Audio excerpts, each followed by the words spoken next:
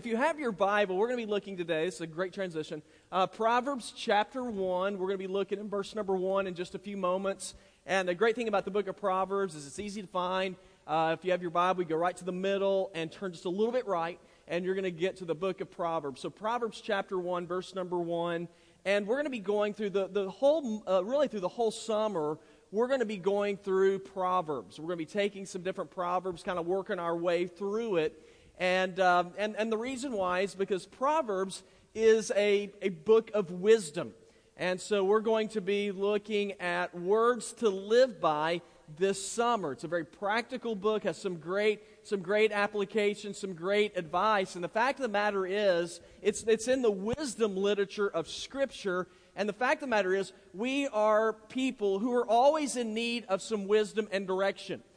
Believe it or not, people are not always in tune with what is right, what is wrong. We're not always in tune with making good decisions.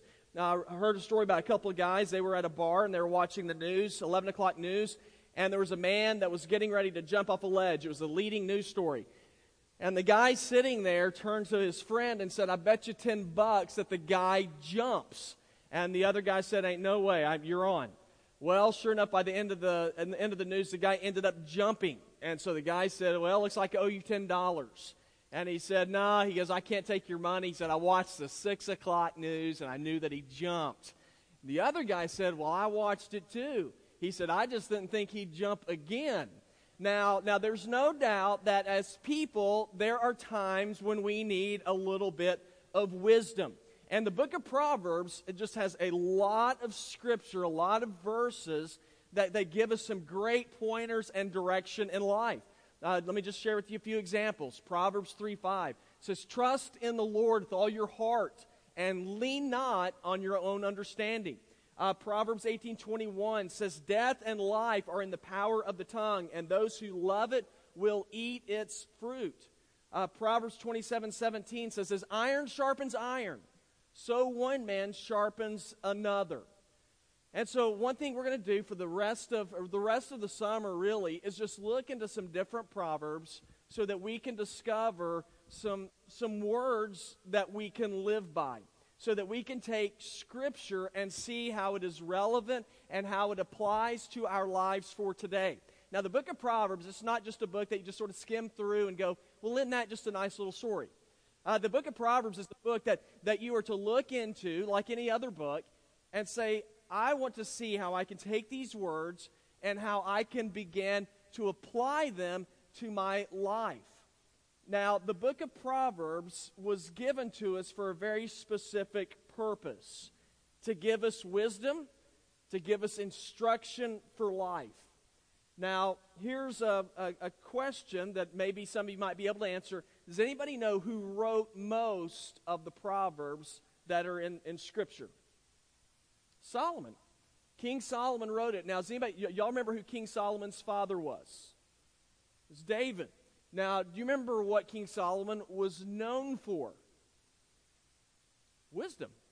Okay, considered the wisest man who ever lived. He was also one of the wealthiest men who ever lived. He's a guy, if you read through the book of Ecclesiastes, he wrote that as well. He was a guy that was looking for happiness and joy in anything in life. And I think that's where a lot of people are today. We're trying to figure out, what is it that I can find in life? What is it that I can go after in life that's going to bring me peace and that's going to bring me joy? And so he tried all this different stuff. As you read through Ecclesiastes, he tried to find happiness and joy in education. And of course, we all know that's not possible.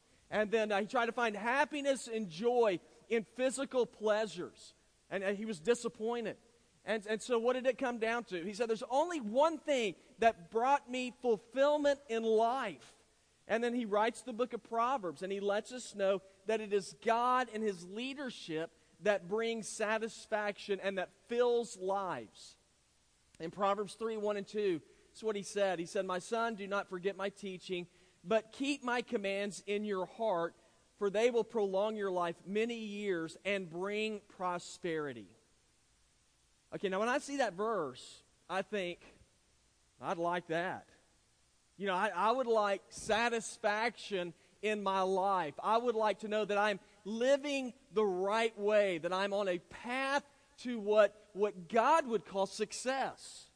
And so today what I want us to do is just very simply to look and say, what is the purpose of this book, of the book of Proverbs? We're going to be going through it this summer, so we're just going to start off, say, what is the purpose of Proverbs? And the very first purpose of Proverbs is it's to gain wisdom. It is to be a people of wisdom. If you look in verse number 1, it says, the Proverbs of Solomon, son of David, king of Israel, for gaining wisdom and being instructed, for understanding and insightful sayings. Now, the big question is, what exactly is wisdom? You know, what does it mean to be wise? Because typically when I think of wisdom, I think of some sort of academic pursuit. But that's not what wisdom means here. It means skill. It's talking about a skill that you have whenever you work. It was the word that was used when it talked about the men who were building the temple. It said they were men in their skill. They had wisdom. Now, I don't know necessarily what all of you do for a living, but in your job that you have, I would say that for most of us, the skill that we have in that job did not come about because we were necessarily born with it. But you became skillful in your work because you worked at it, because of practice, because of hard work. And so as we are talking about today that the book of Proverbs' goal is for us to have wisdom, it's not something that just sort of happens. It's not like, hey, I was just born an incredibly wise guy. What it is something that I have to work on, something that I have to seek after. The men who were working on the temple, they obtained their skills through hard work. And so if we're going to have wisdom, and we're going to have the wisdom of God, it requires effort. It requires practice on our part. Let me try to give you an example. As I watch our band lead us every Sunday, and I watch James lead us, y'all, I sin often by watching them with covetousness. Now, I like to watch Alex. Y'all see the guy over here today, Alex, who's playing the electric guitar today. Is Alex in here? Or he's got to listen to me 3 times a day, so he doesn't necessarily want to listen to me all 3 times. But Alex is the guy that was wearing shorts today. He wanted to show off his legs before he goes to church camp and play. So I watch him play. He is great on the electric guitar. And I sit there and I watch him and I think, I'm thinking I would love, y'all, if I could do that, I would preach and play the guitar at the same time. It would be awesome. But I watch him, and there's some things that I can do. I can watch him play, and I will recognize some of the chords that he's playing. But if I try to play it, it doesn't sound as good. And there's a couple of reasons why, but I'll just stick to ones that won't make me so ashamed. One of the reasons why it doesn't sound as good, I never practice. I never take time. I have not worked as hard as Alex has to develop that skill. So here's what's being taught in our Scripture. What's being taught in our Scripture is if we have the desire to live wisely, then you need to understand, and I need to understand, that it takes work. You see, it's not something that comes naturally. As a matter of fact, the Bible teaches us that it is in the nature of people to choose that which is unwise. Did you know that? It is in our nature to go after the least common denominator in life. Galatians 5:17 says, "For the flesh desires what is against the Spirit, and the Spirit desires what's against the flesh. These are opposed to each other so that you don't do what you want." Now, I don't have to do some sort of scientific study to figure out what my natural desires are. If my choices are to go after something that is wholesome in life or something that is unwholesome in life, I can tell you what my natural desire is. My natural desire is to lean towards the least common denominator. My natural desire is to choose that which is unwholesome in life. But if I'm going to rise above that, it's going to take work. It's going to take me seeking after what God says and then putting it into practice time and time again. And then if I do that, what happens, then it becomes a part of my natural choice process to choose the things of God instead of to choose my own way. So if I practice and I look into God's Word enough and I study it and I seek after His wisdom, then it becomes more a part of my decision-making process to live like God wants me to live instead of living after my own wisdom. But to do that, I have to practice it over and over again. That's why every day I take time to read God's Word, to look into it, because, y'all, I need help. And I got news for you. You do too. And so that's why I always want to challenge people. Take time to look and see what God's Word has to say. Take time to, we have our V group ministries. If you're not a part of one, I'd encourage you to seek one out where you get together with other people, where we look into God's Word and figure out how God's Word applies to our lives today. So what is the purpose of Proverbs? It's to gain wisdom. But to have wisdom takes effort on your part and my part. Now, what else is the purpose of Proverbs? Well, it's to help us make informed decisions. Another reason Proverbs has been given to us is so that we will learn to make better decisions in life. In verse 3, here's what it talks about Proverbs. It says it's for receiving wise instruction in righteousness, justice, and integrity, for teaching shrewdness to the inexperienced, knowledge and discretion to a young man. Now, the book of Proverbs isn't just a nice little book where we can read a bunch of pithy little sayings and say, "Oh, isn't that clever?" The book of Proverbs has instruction for us on how to live. Now, some of you might be thinking, "I don't need any more instruction in life. I mean, I already got everybody in the world telling me what to do." Now, why is it that what this book says, what Proverbs says, why is that advice better than the advice that I get from everybody else? Well, there's a couple of things. For starters, we're told the instructions here, they are wise. Remember, they were written by King Solomon. What does the Bible say about Solomon? It says some pretty impressive stuff.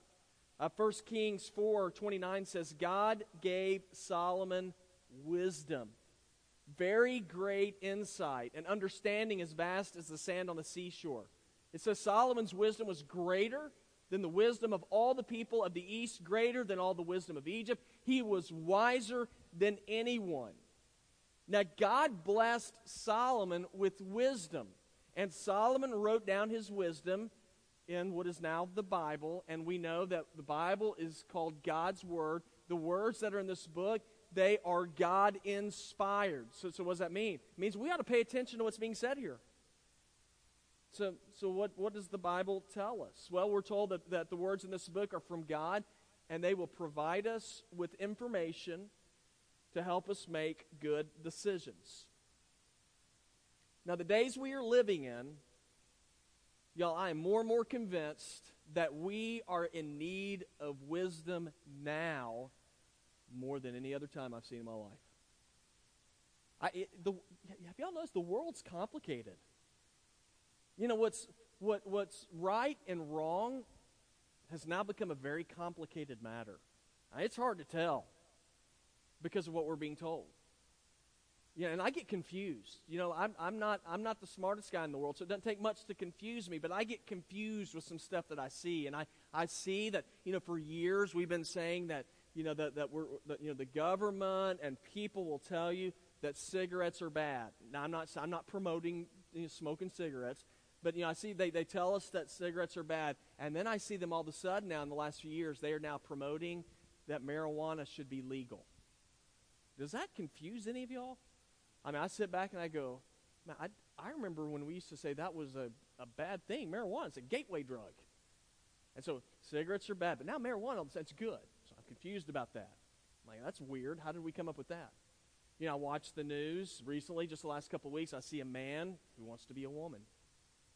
And so he begins to change the way that he dresses, and then he begins to have I guess, surgery. And I watch that, and here's what I think. I sit there and I watch that, and I think, well, that's weird.